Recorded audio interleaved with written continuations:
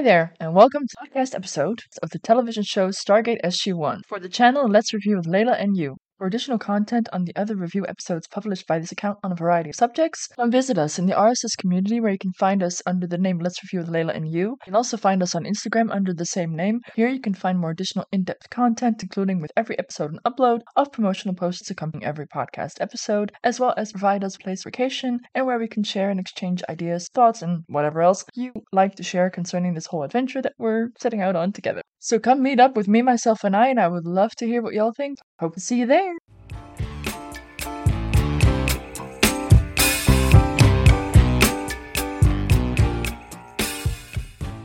Welcome to the review of Stargate SG-1 Season 1 Episode 4, Emancipation. Original air date was August 8th, 1997. It was written by Catherine Powers and directed by Jeff Woolner.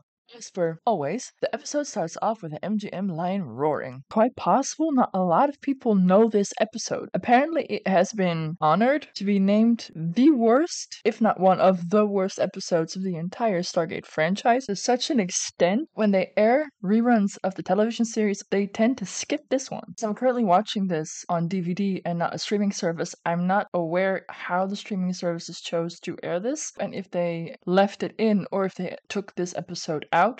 To those people who aren't able to see it, I really wonder, after listening to this, were they right to nix this episode and pretend like it never happened? Or do you say, well, now looking back, it was still the beginning of a new television series, we were still getting to know everyone and testing the waters of what we could and couldn't do? Or believe that this isn't a Stargate SG-1 episode at all, that they are absolutely right to pretend that this never happened. Which, for the record, I didn't even know they could. That you could just deny the existence of an episode. Or maybe even think this was a very important theme to tackle. Maybe they tried it a little too early in the show to be appreciated as it should be. I really wonder what y'all think. Before we get into the thick of it, I will concede it was the worst episode of the season. The fact that it was such a standalone episode could have something to do with that as well, thus inadvertently actually making it more easy to deny its very existence and to pretend it never happened. Maybe I'm a little more mild because it was still first season. In the beginning of the season, everyone was still getting to know these characters, getting to know the Stargate universe, the different possibilities that the Stargate program offers. The most distinguishing part of this Stargate episode to me is that it seems to be completely standalone. There is no referencing or contact with General Hammond. It really feels like it very isolated and thus quite easily could have just been a completely different show. Thus, maybe, especially seeing that it's so early in the series, an odd choice because you're still trying to establish your fan base, and then to, in episode 4 of the first season, seemingly abandon the entire Stargate premise. Odd choice. In fact, the episode starts with them arriving on this planet and ends with them leaving this planet. There's no communication with Stargate Command, which at some point is kind of odd that with all the happenings, that nowhere they decided, maybe we should call back home for a check-in, a sit rep, an update, whatever you want to call it, and later for possible reinforcements or advice, something. As I said in my previous episodes, yes, it's clearly bonkers that they come across the planet and they speak perfect English. That for me wasn't a big leap. I'd already accepted the fact that this television series work, they were gonna have to talk English, or at least a language that Daniel could recognize in the first 5 minutes of the episode. That's the fun of a sci-fi show though, we can bend some rules and be very creative while we're doing it. I can only imagine how language experts are frustrated by this television series. On the other hand, they do try. I mean, they introduce words specific to this franchise. I mean, they can't all be Tolkien Klingon level, right? My eyes, great effort, and they are distinctive to this television series and franchise, so I respect that. However, as I previously mentioned, you got to come to grips with that and just let that go. Otherwise, it's going to annoy you for the entire television series, and there are so many other things to enjoy and get annoyed about. And that's why we are reviewing this, to share all of our shared annoyances and our shared delights, preferably many of those as well. Just overall rejoicing in the beauty and the gift that is Stargate. Another one that I came across in my research that I didn't even clock as being a thing, according to someone, is the fact that they have dogs. Yeah, they've got humans, dogs, horses, swords, arrows. All in all, after watching this episode, what most stuck with me concerning the franchise was that Daniel identifies the people on this planet to seemingly be descendants from Genghis Khan style-esque society that apparently became extinct 900 years ago. While 4,000 years ago they buried the gate. So then who came to our planet and took these people and transplanted them on this planet? Should we be worried that there are other aliens that are coming to Earth and abducting us? That was more my concern after hearing that part, but okay. We're getting way ahead of ourselves. Let's start with reviewing the actual episode.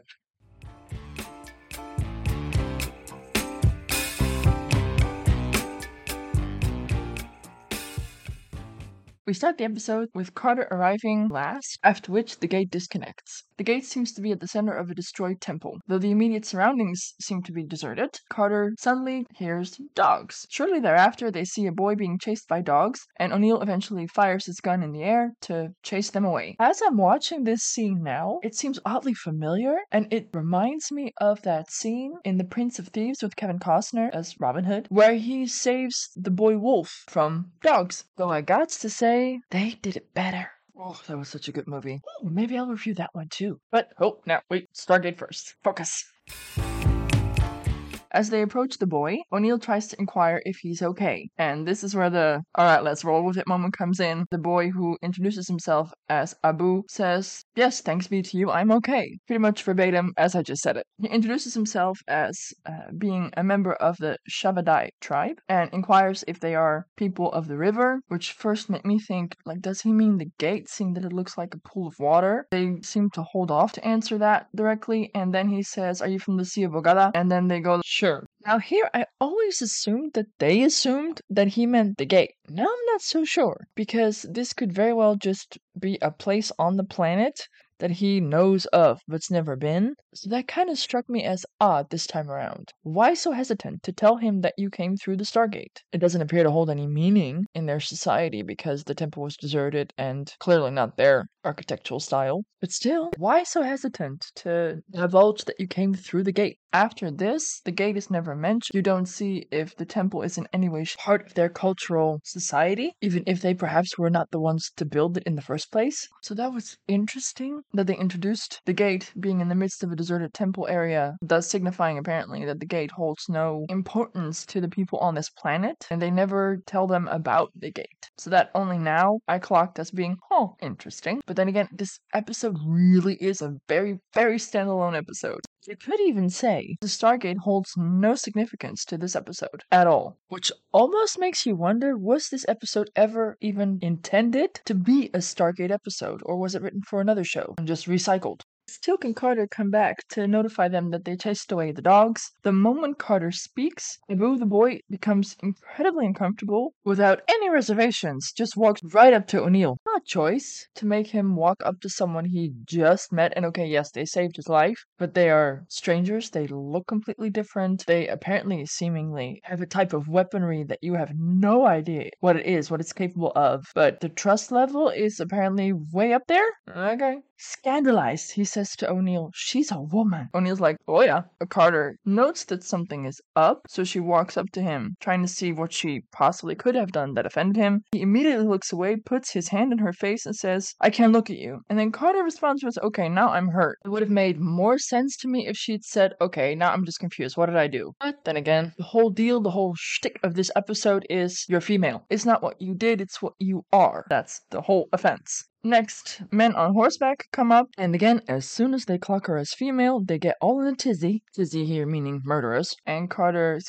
"Okay, tell me what I did wrong so I can fix it." On the one hand, I can kind of sort of appreciate that they didn't immediately go there and try to make it seem like it possibly could have been a person being judged on their behavior and not their gender. However, dude, that's what this whole episode is about. Judging her purely based on the fact that she has lady parts. So in my opinion, they dragged this on a little too long to make her seemingly assume that it's something that she did and not that men are freaking out because she has lady parts. And as we ladies all know, some men tend to freak out because of that. And a lady in the 90s in the Air Force, you can't tell me that she has learned to spot misogyny a mile away. This almost makes me start to think that in the 90s, men need multiple episodes of a television series to first come to grips with a female character being more than just eye candy and is actually, I don't know, a person. Because this is the 4th episode of this franchise, and we've already had 2, and if we're completely honest and counting Children of the Gods as 2 separate episodes, 3 episodes on the fact that she has lady parts.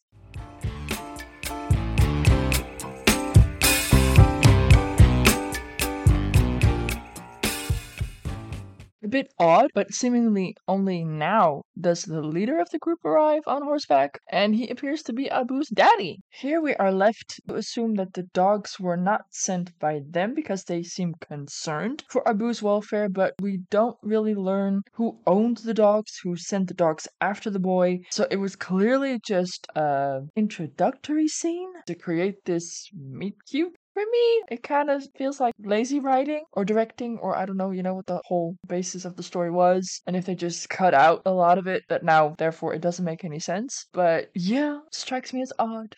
Clearly, Carter still has not caught a clue because she talks, and again, the men freak out. The chief daddy person in charge now says, law is law, she speaks, she died. Considering what happens later on, it's weirdly Abu that sticks up for her, says she saved his life. Then his father goes, well, if a woman saves a life, hers cannot be taken. Which, okay, so a woman that saves a life can be excused for a faux pas, but apparently the fact that women give life to your fucking progeny doesn't innately qualify them, or that only lasts for like 2 minutes. Okay. We're learning so much about this society that I'm already having so many opinions on.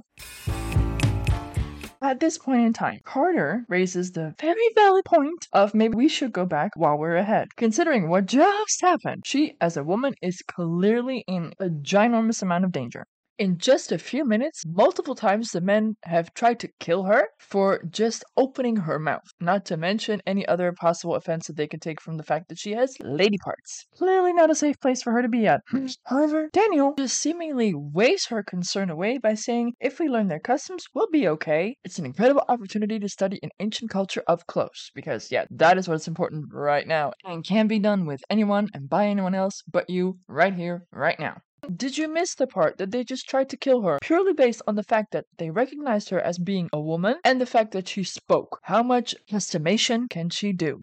When I first saw this, and I think that was early 2000s, it didn't really register to me as anything of significance. Now watching this, response pissed me off to such an extent where I, for the first time ever, got mad at Daniel for being so goddamn naive. Women are in terrible, immense danger when men are so volatile that just by being a woman or opening your mouth, their instant response is off with your head, allowing no room for reassessment, a change of heart, mind, anything. So clearly a woman's life holds very little to zero meaning to men in this society. This doesn't even take into account what they can do to her before we get to the actual killing part. In societies such as these, women on a daily basis get abused, raped, tortured. You're introducing this kind of a society with these kinds of morals and laws. Here, they clearly, immensely, infuriatingly dismissed the danger that she was in. Now, watching this, I'm disappointed. I will say, I do commend the writers and directors, the cast, the crew, for addressing this topic, especially in that day and age.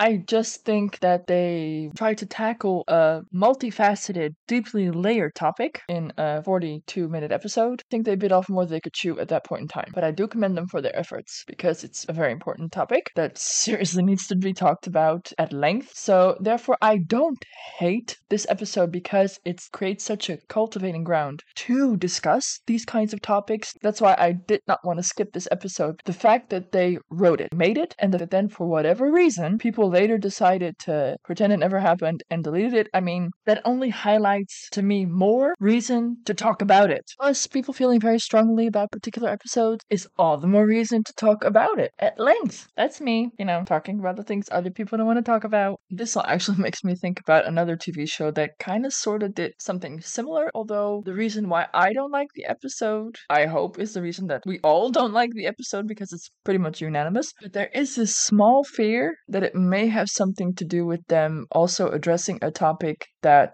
tends to give people a lot of feels.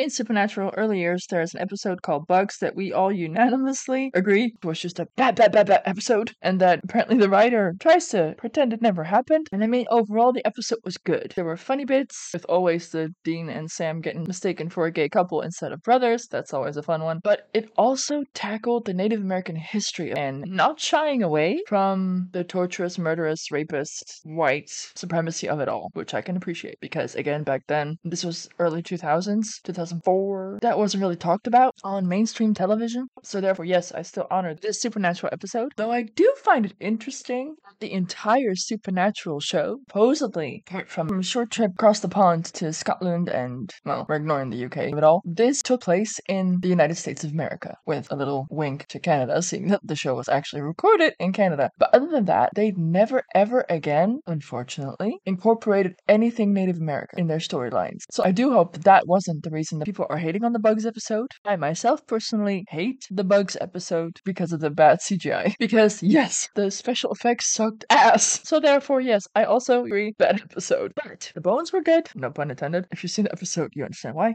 But also, it gave us beautiful, hilarious anecdotes that we can cherish forever. The whole bee scene where Jensen got stung and Jared got stung in the butt and laughs all around. That is a lovely anecdote that I'm very glad exists. Now those boys suffer for their art. And do not even get me started on that season 15 rigging job because wow. Now that one was basically a scene destined to be beyond epic, and I just got completely taken out of the moment. Could not get past how awful it looked. And that has never happened to me in that show. Not even in Bugs. So Eric Kripke, for that one, you are forgiven, truly. Again, this Stargate episode, therefore, wasn't that bad, truly, not even a little. So, like I said, I've seen a lot worse, and maybe I give this episode, therefore, a lot more of a forgiving review than others, but yeah, it had to be said, people. There are worse things you could do. Come on, now the Grease song is stuck in my head. Uh-oh. Besides, isn't the whole point of art to inspire? Be it a thought or a feeling, people to talk, to maybe create themselves, and that's what we're doing here, right? Creating.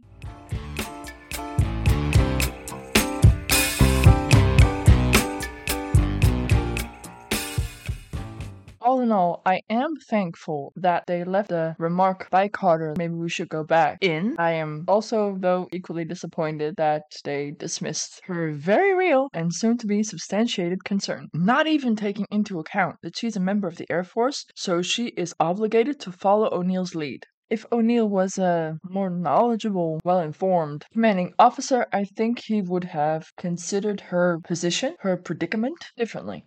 Okay, I'm trying to avoid using the word woke because it's got such a aura of very strong feelings attached to it lately, but that is the word I mean. People are awakening and viewing it from a different perspective, a perspective that they previously weren't aware of, or just tried to not be all that aware of because it was uncomfortable or for whatever reason. And hey, let me be the first to say I am not exempt in that. Though I think by pretty much all definitions of wokeness, you could consider me already quite woke, and I still have moments, quite often actually, where I'm like, always just accepted that as that is just the way things are. And the things I've learned these past few years are still awakening me to a new perspective that for decades I didn't clock as being an example of male privilege, white privilege, monetary privilege, nepotism, and how normalized we view that, and thus I still get awakened to certain things I would never have even considered to be a sign of very prevalent societal dysfunctional pattern that is beneficial to some, but overall quite harmful to a majority of society.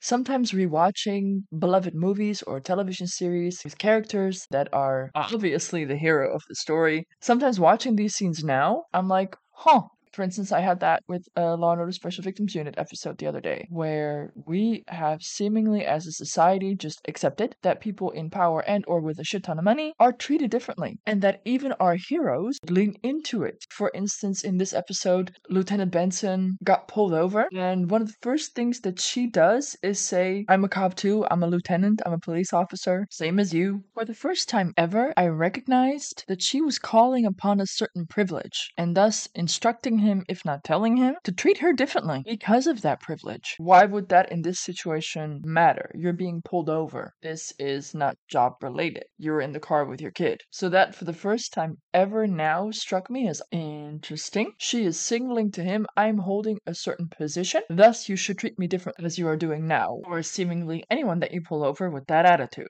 This was incidentally a not so innocuous moment. She was actually being pulled over as a scare tactic used by someone in power to show her how far his power reached, which incidentally adds another layer to this whole privilege party. Complicitness of this particular officer to allow himself to be used for such a tactic by someone in power to abuse his position as a police officer to pull her over and scare the crap out of her while she is with her child makes you think, why would he do that? Probably because that person in power also protects him when he is most likely being a misogynistic, racist asshole. I'm just guessing. Thus, he elects to abuse his power as a police officer to be used by another person in power to try to find out who assaulted someone. Spoiler, it was the person in power. That awakened me to the fact that we all call upon our privileges when we have them. In this case, it was societal hierarchy privilege, being part of the in crowd. I'm a police officer, so you should treat me differently. Well, basically, all boils down to where is your humanity? When you pull someone over, it has to be because of a certain safety issue. Not as a scare tactic, not as a manipulation tactic, not as tiny dick energy tactic. I refuse to call that a big energy tactic. A performance such as that only highlights the teeny tininess of your dickie.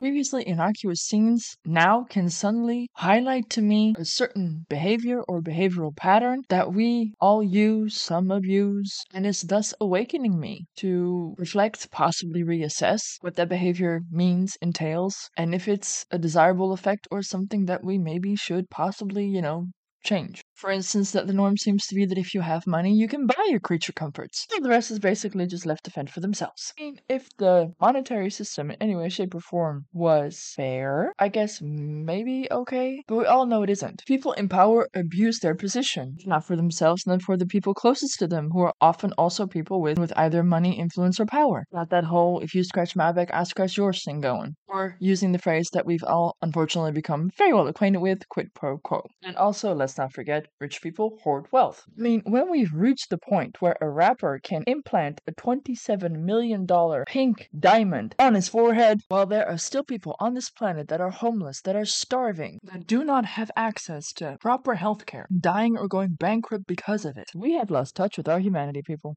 And trickle-down economics is a fucking con that we also, again, is a very toxic pattern that we just perpetuate while we all are very well aware that benefits a certain type of people and, more importantly, harms a shit ton of other people. But we were raised that was just the way it is. Oh, now I'm thinking of the Tupac song. I love that Tupac song. Sorry. See, this is what people mean when they say they're neurodivergent. Just, yeah. Inside my brain, it's just all connected. There's a little manifest for you. If you know, you know. All in all, this Law & Order Special Victims Unit scene made me realize that this so often happens. Our family, our friends, our heroes, our beloved characters are pulled over or they land in a situation and they say, I'm a lawyer, I am friends with that person. Feeling the need to express that in any kind of situation highlights that we are calling upon a certain kind of privilege. That for me was an eye-opening moment to see how normalized it is and how it really is one of the first things that we just tend to do. Call upon the connections, on the status that we have because we know that it'll make a difference. And I'm not saying this to inherently characterize or qualify this as wrong behavior because, if you've got it, use it. But at the same time, I do find it imperative that we become more aware of our privileges. All of them. Be it white privilege, male privilege, monetary privilege, societal hierarchy privilege, so that we more consciously can decide how to use them, whether to use them at all, and also to count your blessings when you are calling upon a certain privilege. But let it awaken you to the fact that you are utilizing, benefiting from a privilege that not everyone has. Otherwise, it wouldn't be a privilege. Allow it to make you feel all the more grateful for the benefits that you do experience in life. And I think that's what's scary about this point in time. Everything that we held to be true, that we assumed was true, you could say the foundation that our society is built on. I don't want to say say it's falling apart because it's not,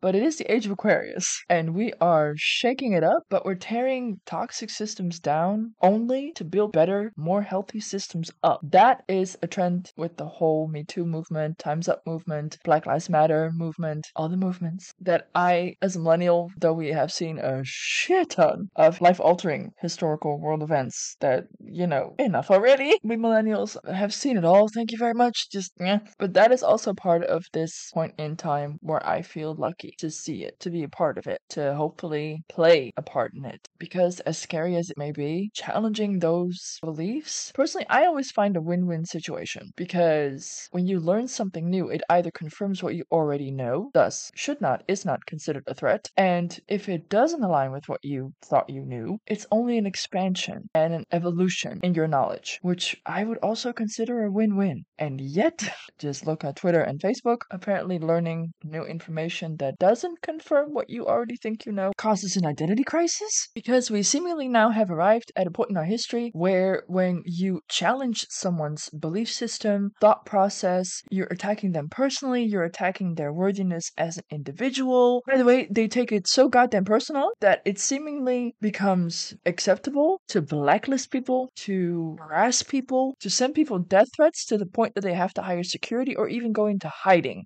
The crazy, silly, yet beautiful thing is, this phenomenon to some extent can be explained from a psychological standpoint. In psychology, we refer to this phenom as confirmation bias, as we are programmed to more easily integrate knowledge that confirms what we already hold to be true than to accept knowledge that challenges that. But to have knowledge challenged is also the only way that we grow. If you surround yourself only with knowledge that confirms what you already think and feel is true, your growth stagnates, stops. If anything, you fall behind. That is also a trend I'm seeing that scares me greatly. That and the fact that we are apparently now more and more incapable of disagreeing respectfully. But that's, for those kinds of topics, I direct you to my other channel, Let's Review 2023, where I expand on that even more. Well, yes, shocking, I know. Learning to view things in a different light, and especially looking back on things that we previously perhaps would have labeled as acceptable or that is just the way things are, to view those now, see them for what they really are, toxic, allows us to see if and where we are complicit, and also teaching us how to break those toxic behavioral patterns, to change the narrative, to hold both ourselves but also others accountable. That just goes to show that with the whole wokeness now, it's good. People are reflecting, reassessing to a more healthy, enlightened perspective. Only that way we come out of our comfort zone and into the growth zone, and we are able to continuously develop and become better people. That development I love to see that finally has gotten some momentum. We are now holding more people accountable, sometimes a little too rigorously, and overshoot straight into cancel culture, thus seemingly forgetting that with accountability should also be given the chance for redemption and humility. But, we're learning, and that's a good thing.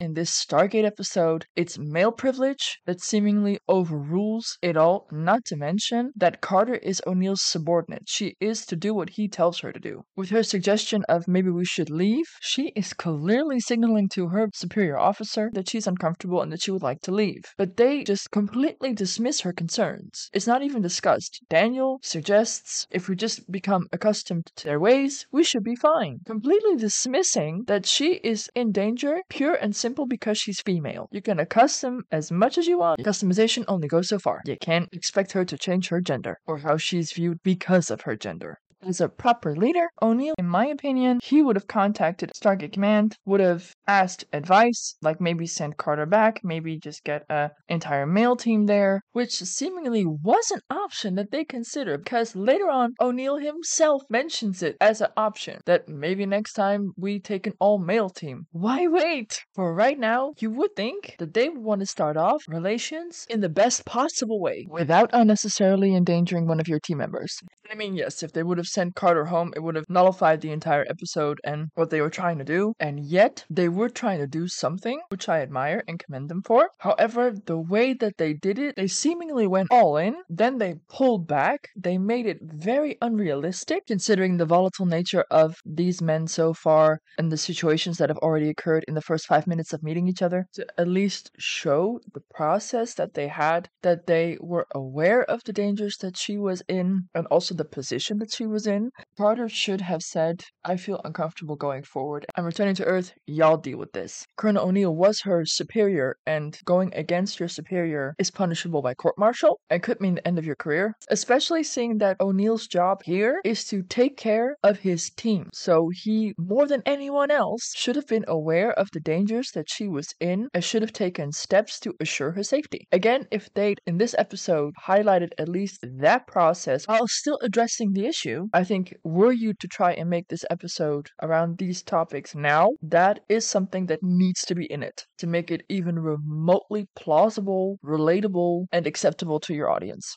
And I think they did try their best, considering the circumstances, but they'll dialed it up to 100, then tried to keep it PG-13, and then not really tackle the core issue at hand. So for so very many reasons, yes, I agree, this is a very bad episode. On the other hand, I also think it's a very good episode because it allows us to talk extensively, as the airtime of this episode clearly shows, lasts exceedingly longer than the actual Stargate episode that we are reviewing. But like I said, this episode it touches upon a lot of topics that are crucial, especially this day and age, for us to talk about more and in depth. And that's partially what I love about reviewing stuff that's aged, because we can now view it from a different perspective and see if it aged well or not so much. This one pretty much had it all. On some levels it aged well, and other levels it really didn't. So that people, for whatever reason, do not like this episode, please talk about it. Why don't you like this episode? And specifically for the executives that chose to skip this episode while airing reruns, what was your reasoning behind it? Because I can think of multiples. Whatever the reason, there are a lot of topics in this episode that I think are very good because it makes us talk about women's rights, patriarchal societies, the role that women have in them, and the very real consequences and fates women suffer at the hands of men in these settings. For that reason, I do think that this is a good episode, because if nothing else, it makes you think. Luckily, I know that the show gets way better in the years to come, but this is kind of what happens when you watch a show decades later with new eyes, thus now creating a beaut, cultivating ground for us to discuss at length all the thoughts and feelings it invokes. I do gotta admit, if they air a show now with this kind of narrative, this insensitive, yeah, I don't think I'd watch another one. But hey, goes to show how far we've come.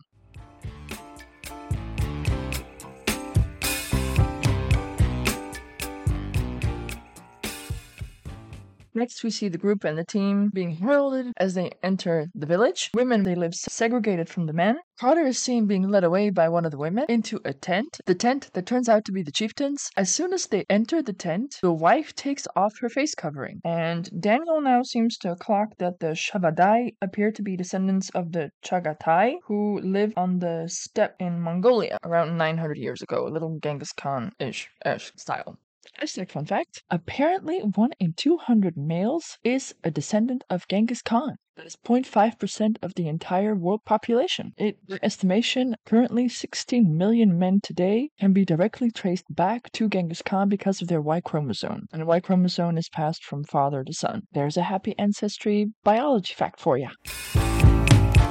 The chieftain is called Mogel, and he now explains that in their society, there are laws prohibiting women from wearing men's clothes and to show their face in public. Incidentally, what you now see is that, yes, out in public they covered their faces, but now inside the tent, presumably the chieftain's wife has taken off her face covering. So even though she doesn't know the SG team, because they are now in private, she is allowed to take it down. Okay. Carter is now apparently allowed to speak. Thank you, I guess. Mogel shares his his desire to create a society where trade will replace war. Good luck with that. In some instances, that can quickly become just a more sophisticated way of warfare, but sure. Keep the hope alive. Later, we see that Carter is now properly attired, and she is very clearly uncomfortable. I would assume so. It looks highly uncomfortable. As I'm watching this now, it annoys me a lot more than it did back in the olden days on how they so viscerally seem to respond to her all dressed up. I mean, like, have you never seen a woman in a dress?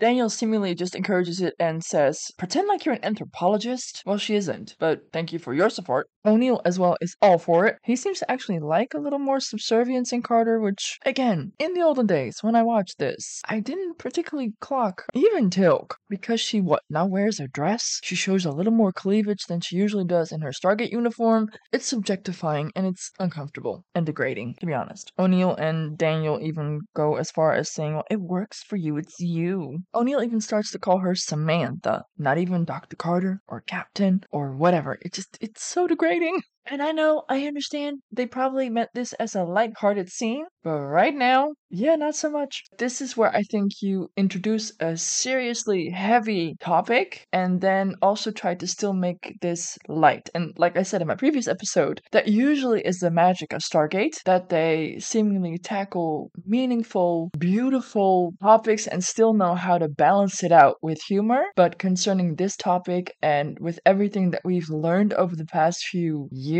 this episode now can also be viewed as perpetuating the patriarchal narrative and the position that women play in them, or shall we say not play in them. So also on that note, I think this particular episode misses the mark. Apparently tonight they're throwing a party, strictly for the men, so Carter is invited and she's to be secluded. O'Neill, before he leaves, can't help but say you look great. So I do commend O'Neill here for asking, are you gonna be okay? So he seemingly is aware that things are happening that she obviously is uncomfortable or unhappy with, at the very least. Of course, as we all could have predicted, Carter gets kidnapped by seemingly at least two people, though later only we ever see the one person. It isn't until the next morning that Daniel goes into her tent and discovers that Carter has been taken. Dun-dun-dun. Later we get confirmation that it was indeed Abu that kidnapped her. Could be seen as odd, especially the way he treats her now as a piece of meat to trade, when before he even saved her life because she saved his. So that thankfulness lasted for what, half a night? He says, your beauty will buy me what I desire, even warning her, thus knowingly taking her to men that aren't as tolerant as his father. That just goes to show how little value he places in women. And I mean, yes, I know it's the society that he grew up in, so of course it's likely that he shares their moral compass and values, but still, harsh, dude, harsh, especially when you learn what it is that he desires. What I do like now is that O'Neill at least seems to be well aware that the fact that Carter has disappeared is not a good sign. Daniel, they still make annoyingly obtuse and naive by saying, maybe it's a misunderstanding. I'm sorry, aren't you the anthropologist right here that should know better than anyone how these kinds of societies tend to treat women? Again, disappointing, Daniel. The chieftain Mughal admits that he too is disappointed in his son because his son not only betrayed them but also him, and he, well, decides to come with them when they go looking for Carter. Even after Daniel tells him, or especially after Daniel tells them, we will do our very best to bring your son home and no one will be harmed. And then O'Neill thankfully kind of makes it a little more realistic, saying, we'll do our best. Because, well, yeah.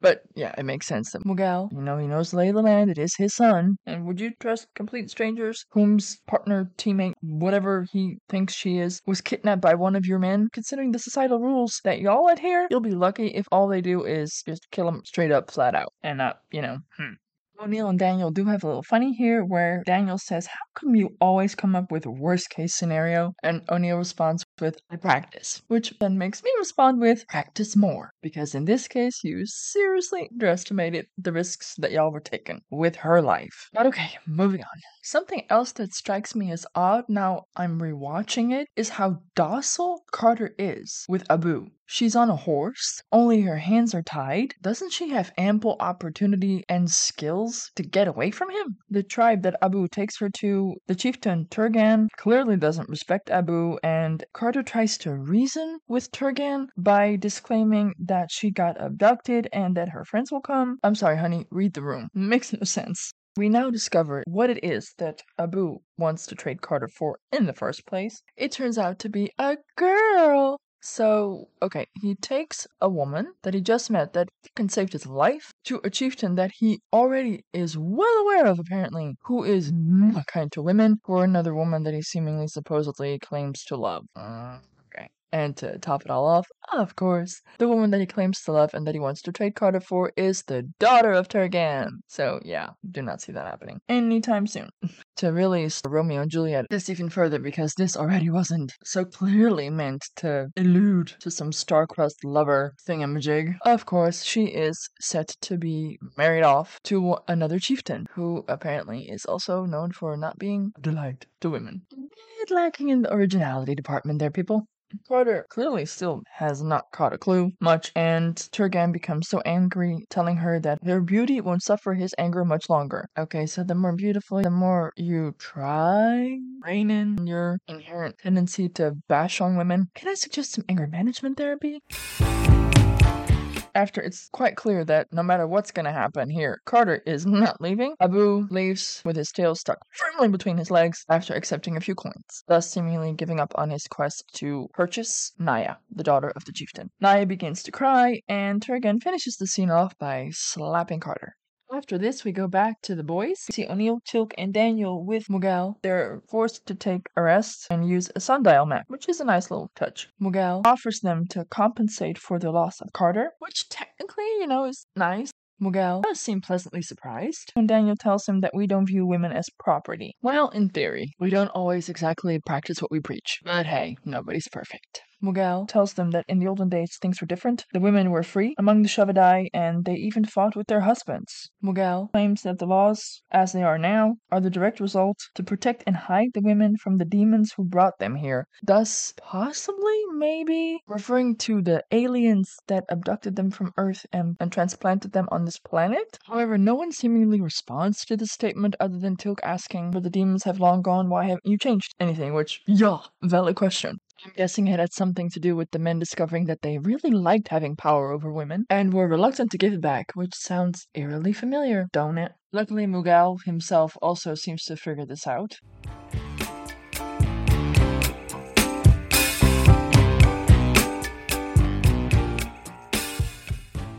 Next, we see Abu sneaking up on a tent, and he uses a particular bird whistle, to which Naya immediately responds, thus alluding that this is how they communicated in the past, and that there really does seem to have been a little romance between these two. Later, we see Carter and Turgan hanging out, and here again with the word choice, Carter responds with, "In my world, I'm a warrior and a scholar." Why in your world? Just say I'm a warrior and a scholar in every other world, because where you are, that is what you are. Because it is who you are, not when they're allowing you to be that. There is power in your word choice. Again, that's just nitpicky me. Turgan discloses that he has an alliance with 22 other tribes, and when she seemingly continuously seems to irk him, he threatens to suffocate her by hanging her upside down with dust-filled cloths stuck in her mouth, and yeah, that's a bad way to go. And Carter seemingly backs down to the point that instead of just shutting up, which would have been my preferred choice at that particular moment in time, she actually apologizes and concedes that he is Naya's father, so he knows best.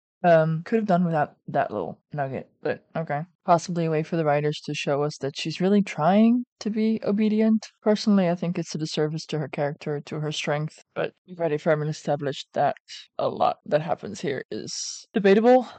An odd thing is that later we see Carter with a sharp knife while she's cutting up vegetables. She just told you that she is a warrior. Considering a bit weird, but now I think about it a little more, it could also possibly be intended to make her try something, to then just beat her down, trying to break her spirit. Either way, whatever the reason, let's roll with it. So, of course, she takes the knife, grabs a horse, and takes off. You go, girl. I'm for it. They catch her. There's another classic. The consequences of her trying to escape will now not be paid by her, but will be taken from inflicting harm on the women whose supposed job it was to keep their eyes on her. He's now going to punish his wife. Carter stops this and saying, if beating a woman makes you feel like a man, try me. Which now, I commend her for interceding. And yet he doesn't. He just forcibly grabs her by the hair, ow, and gives her a forceful kiss, oh, poor Amanda tapping, and tells her to be obedient or suffer a fate far worse than a beating.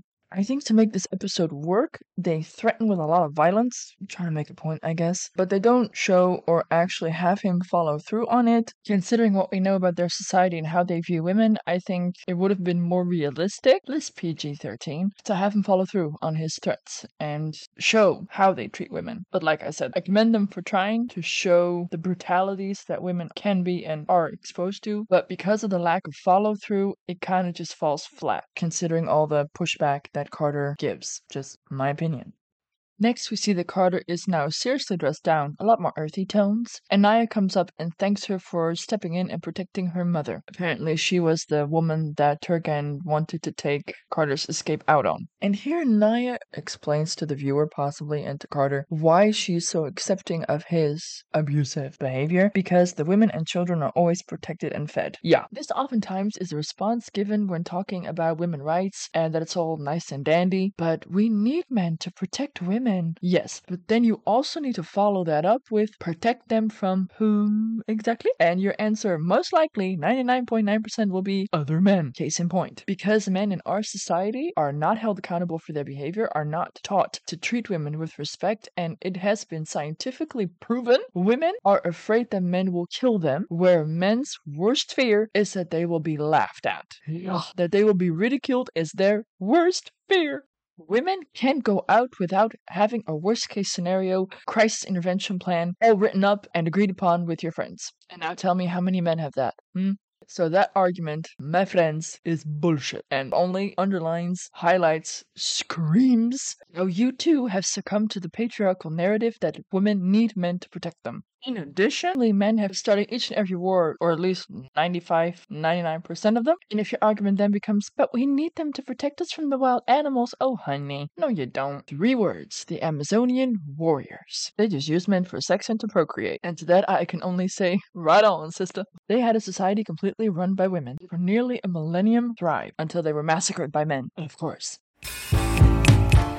As they're talking, Carter does get Naya to confess that she would like to say no to her father, and Naya seemingly asks Carter to help her with that. And on one hand, I get it, and on the other hand, I'm like, oh yeah, this will definitely get her killed. And yet, at the same time, it's nice to see that even though she's very used to it and she's already actively making excuses for their behavior, she still deep down agrees that the abuse that women suffer at the hands of men in their society is wrong and needs to change. Next, we discover that the men have finally found where Carter is being held, and Morgul immediately says, oh yeah, this is bad, because Turgan is known to kill just for pleasure, and yeah, noticed. He also adds that if they attack in whatever way, shape, or form, because O'Neill suggests that they wait for nightfall and then kidnap Carter back, that this will lead to war, and Turgan is known for decimating the enemy, as in leaving no one alive. He suggests that they wait until morning. And here, I don't know why or what the writer's intent was, but to make Tilk's presence relevant, they gave him lines that I would have actually expected Daniel to come up with, but hey, I love them both, because again, now it is Tilk who asks what will happen to Carter if we wait. He doesn't say a lot, but what he says, oh, so important. Morgul says that he will partake his latest purchase. Just the entire phrasing, I'ma let speak for itself. O'Neill kind of scoffs and says, no chance in hell, apparently assuming that Carter will just fight him off, but it isn't until Morgul responds with Turgan does not accept no and kills those who refuse him. Only then does O'Neill seemingly understand that, yeah, she can say no, she can maybe, physically fight him off, but no matter what, if she refuses him, he will kill her. Again, a little naive, but okay. Daniel again feels the need to apparently explain to Morgul that in our society, women are allowed to say no. Though not all the men in our society have seemingly gotten that particular memo, let's roll with that statement for now. Carter is elated to see that her friends have found her. She sets fire as a distraction for Naya to escape, but I don't know, because her friends have seemingly come to rescue her, she is staying? Next, we see that the men are trying to buy her back from Turgan, going up as high to make Morgul say that's enough for 10 women, with O'Neill's promise that they'll pay him back. Though I find it slightly annoying that we're basically still playing by the rules of treating women as property, I do understand that it's them trying to avoid an all-out war. Not that it's gonna matter much, seeing that Turgon is clearly enjoying himself, because he knows that as long as he keeps saying no, they'll go higher with what they're willing to give for Carter. So playing by his rules, their rules, still all ends up making me feel dirty. Next, Daniel tries different tack and tries to explain to Turgan that she is their society's shaman or chieftain, increasing her importance in hoping that will then convince him. Yeah, aim high, I guess. Turgan wants none of it and kicks them out until O'Neill shoots his gun into a lamp. Not Turgan, that would have been awkward, but he shoots it at a lamp. And oh yeah, Turgan's very interested now and says deal. So yay, we got Carter back. Next, we see them all back outside on the horses, and O'Neill says there are only 5 more rounds in that clip, so time to go. So to sum it all up, apparently they have now bought back Captain Smith Carter, and he gave him an M9 pistol with a few rounds left in the clip. And I gotta say, okay, you bought her back, awesome, jolly. You gave him a gun with a limited amount of bullets, and him firing it up in the air being all, look at me and how awesome I am, he is gonna run out of bullets soon. With what we know about this man, don't you think that as soon as he notices that the gun is out of bullets, he's gonna come after you angrily, seeing that he now has discovered that you totally shafted him? After presumably traveling a bit to get away from the village, and now allowing Carter a chance to change back into her Stargate Command uniform, they reference the mission that we have not seen, where she apparently drank something that seriously lowered her inhibitions, and apparently she went a little wild. And the funny thing is, someone felt the urge to write a book about it, which is kind of fun, fanfiction for the win. But that book actually got published in 2004, and me, being the due diligent researcher that I am, purchased that book. The mission described here is seemingly set just days after Kowalski's death, and though I haven't completely finished the book, what I do appreciate greatly is that in this book we get that scene that I missed in the last episode, that scene between Daniel and Tilk. Clearly I wasn't the only one missing that conversation. It's kind of funny to me that this was just such an innocuous reference out of the blue, trying to make light of a situation, I suppose, that someone got so inspired by it that they wrote a whole freaking fan fiction book about it. Gotta love art inspiring the creation of more art.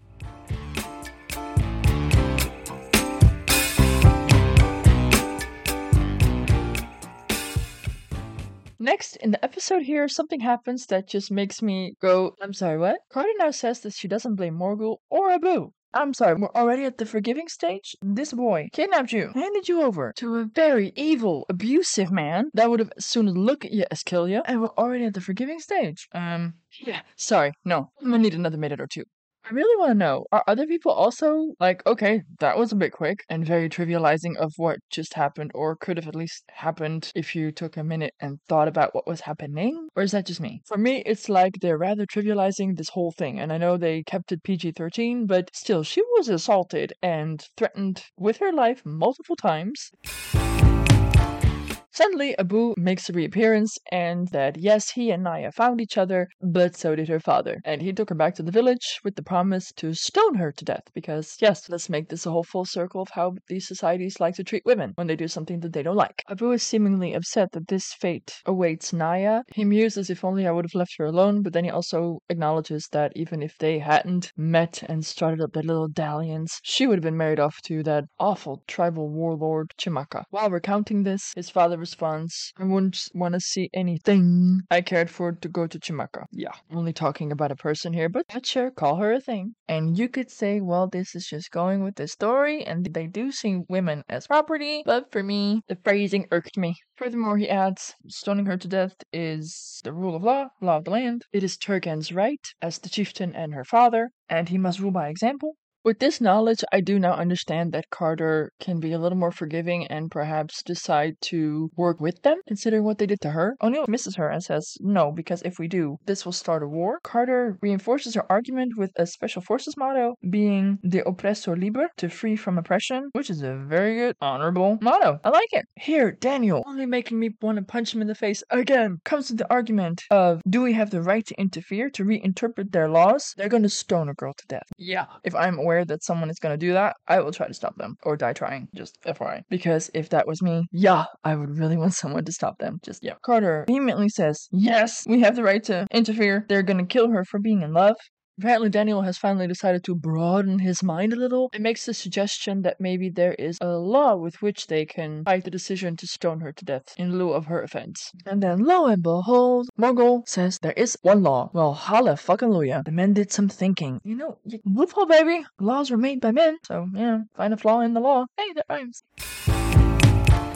Back in the village, we see that Naya is tied up and begging her father's forgiveness. He comes up close to her ear and says, "I forgive you." For a second there, she seems relieved and actually believes that he is going to spare her, but no. He just turns around and says, "Stone her." Apparently, no one of the entire tribe feels the need to stop this or even suggest no other option, but okay. It is Mughal that comes in saying, "Do not." And apparently, the law that is applicable here is that a stoning may be challenged by another chieftain. Okay, so why 5 minutes ago we were all like, "Oh no, we can't save her, there's just no way." This is a pretty big law and a pretty big ass loophole, and thanks sweet baby Jesus that Carter didn't take no for an answer. Turgan apparently does have some honor in his code and says, "I refuse to fight a cripple." And now that seemingly off-the-cuff remark of Daniel Jackson, where he said that Samantha Carter was our chieftain, now actually comes in handy and gives this whole episode a very after-school special ending, because you know what's gonna happen now. Yes, let Carter find her girl power and kick the mean bully. I get that that is what they're going for, but for real people. Also, there's something else in this episode to that remark about Mughal being a cripple that can be seen as leading into and perpetuating another stigma, but that could incidentally be colored by an experience I had the other night.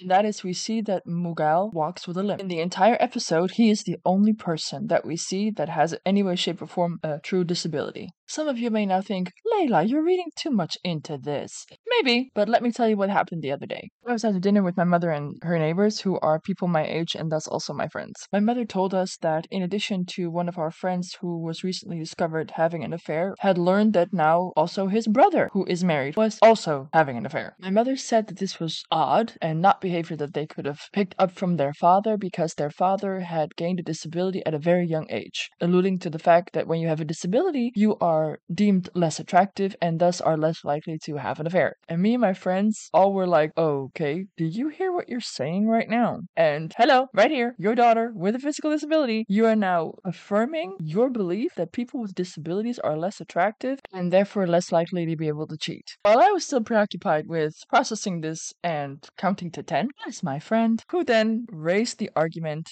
Stephen Hawking, the dude in the wheelchair, he cheated on his wife. That kind of shut my mother up. But yeah, that again for me highlighted that a lot of people look down on people with disabilities. I mean, I had a seemingly friend, trust me, we're no longer friends, tell me that I needed to stick to my own kind, meaning people with disabilities. So yeah, this is a belief that apparently, seemingly, a lot of people hold. To which my only response is, and fuck you too.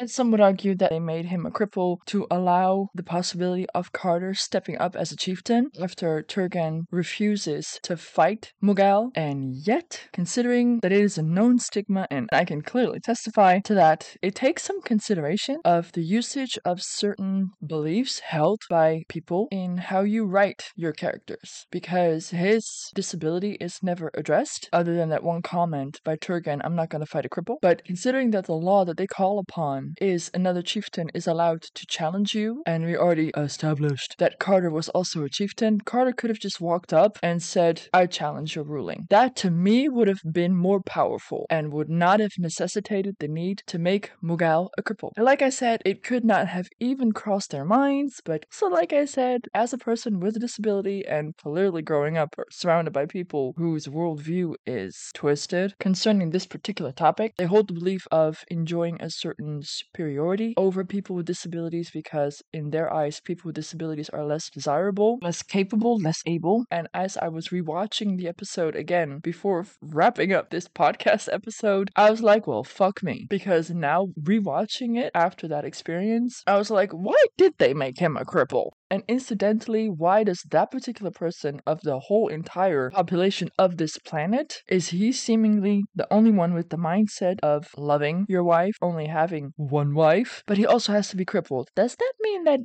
people with disabilities are just, more evolved? I'll take that one. Because, yeah, usually considering all the stigma and discrimination and ableism and supremacy we come across, yeah, valid to some extent at least.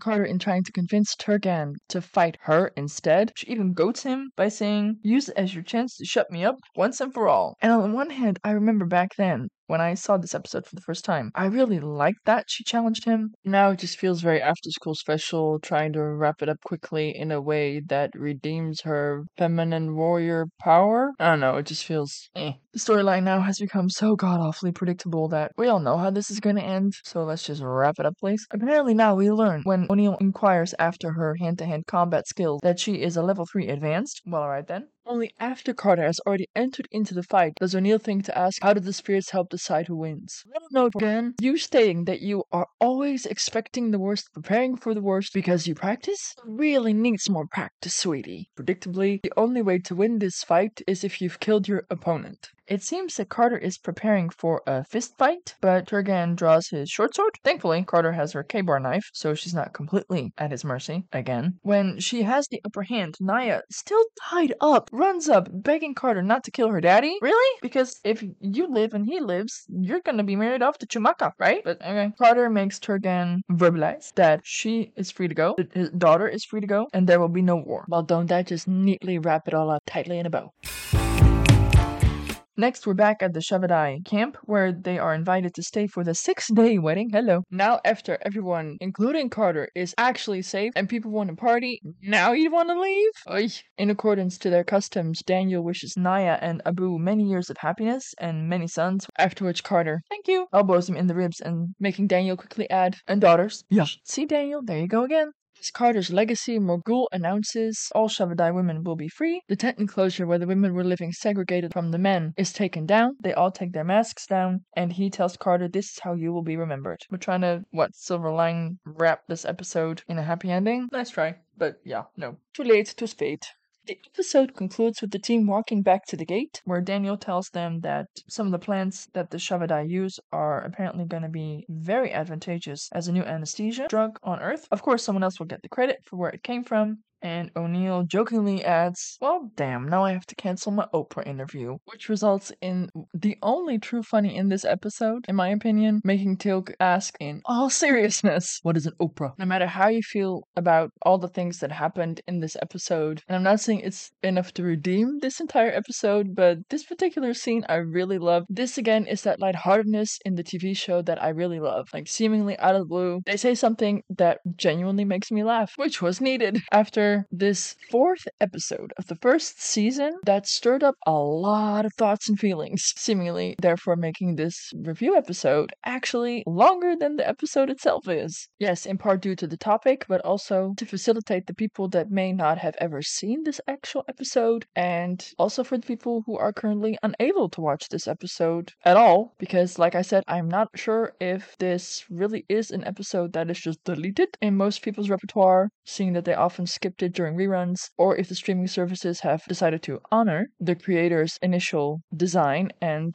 added this to their list of episodes on the streaming services. So yes, this may have cost me being a little more elaborate than I would have been otherwise. Hopefully now everyone can have an informed opinion on this episode, and thus invite you and allow you to review it with me. I really wonder how others view this episode. Like, how did you experience it? Do you agree with me? Do you not agree with me? Do you have a completely different take on it? Please do share. I really want to know, because this was a doozy. I think the next one is okay. The 6th one, again, another doozy. Let's just give them all the benefit of the doubt, because after this, I got to be honest, before this episode, I would have without a doubt have said that I 100% love the character of Daniel Jackson. Today made a little dent in that, but this whole episode felt off to me. So don't fret, Daniel, apart from this episode slightly pissing me off. I still love you. I love Teal'c's character for being so stoic, yet still so immensely compassionate, and if anything, actually a beautiful story of redemption, considering that he was the first prime of Apophis, and we all know that he did awful things, could technically be considered a war criminal. They don't shy away from that.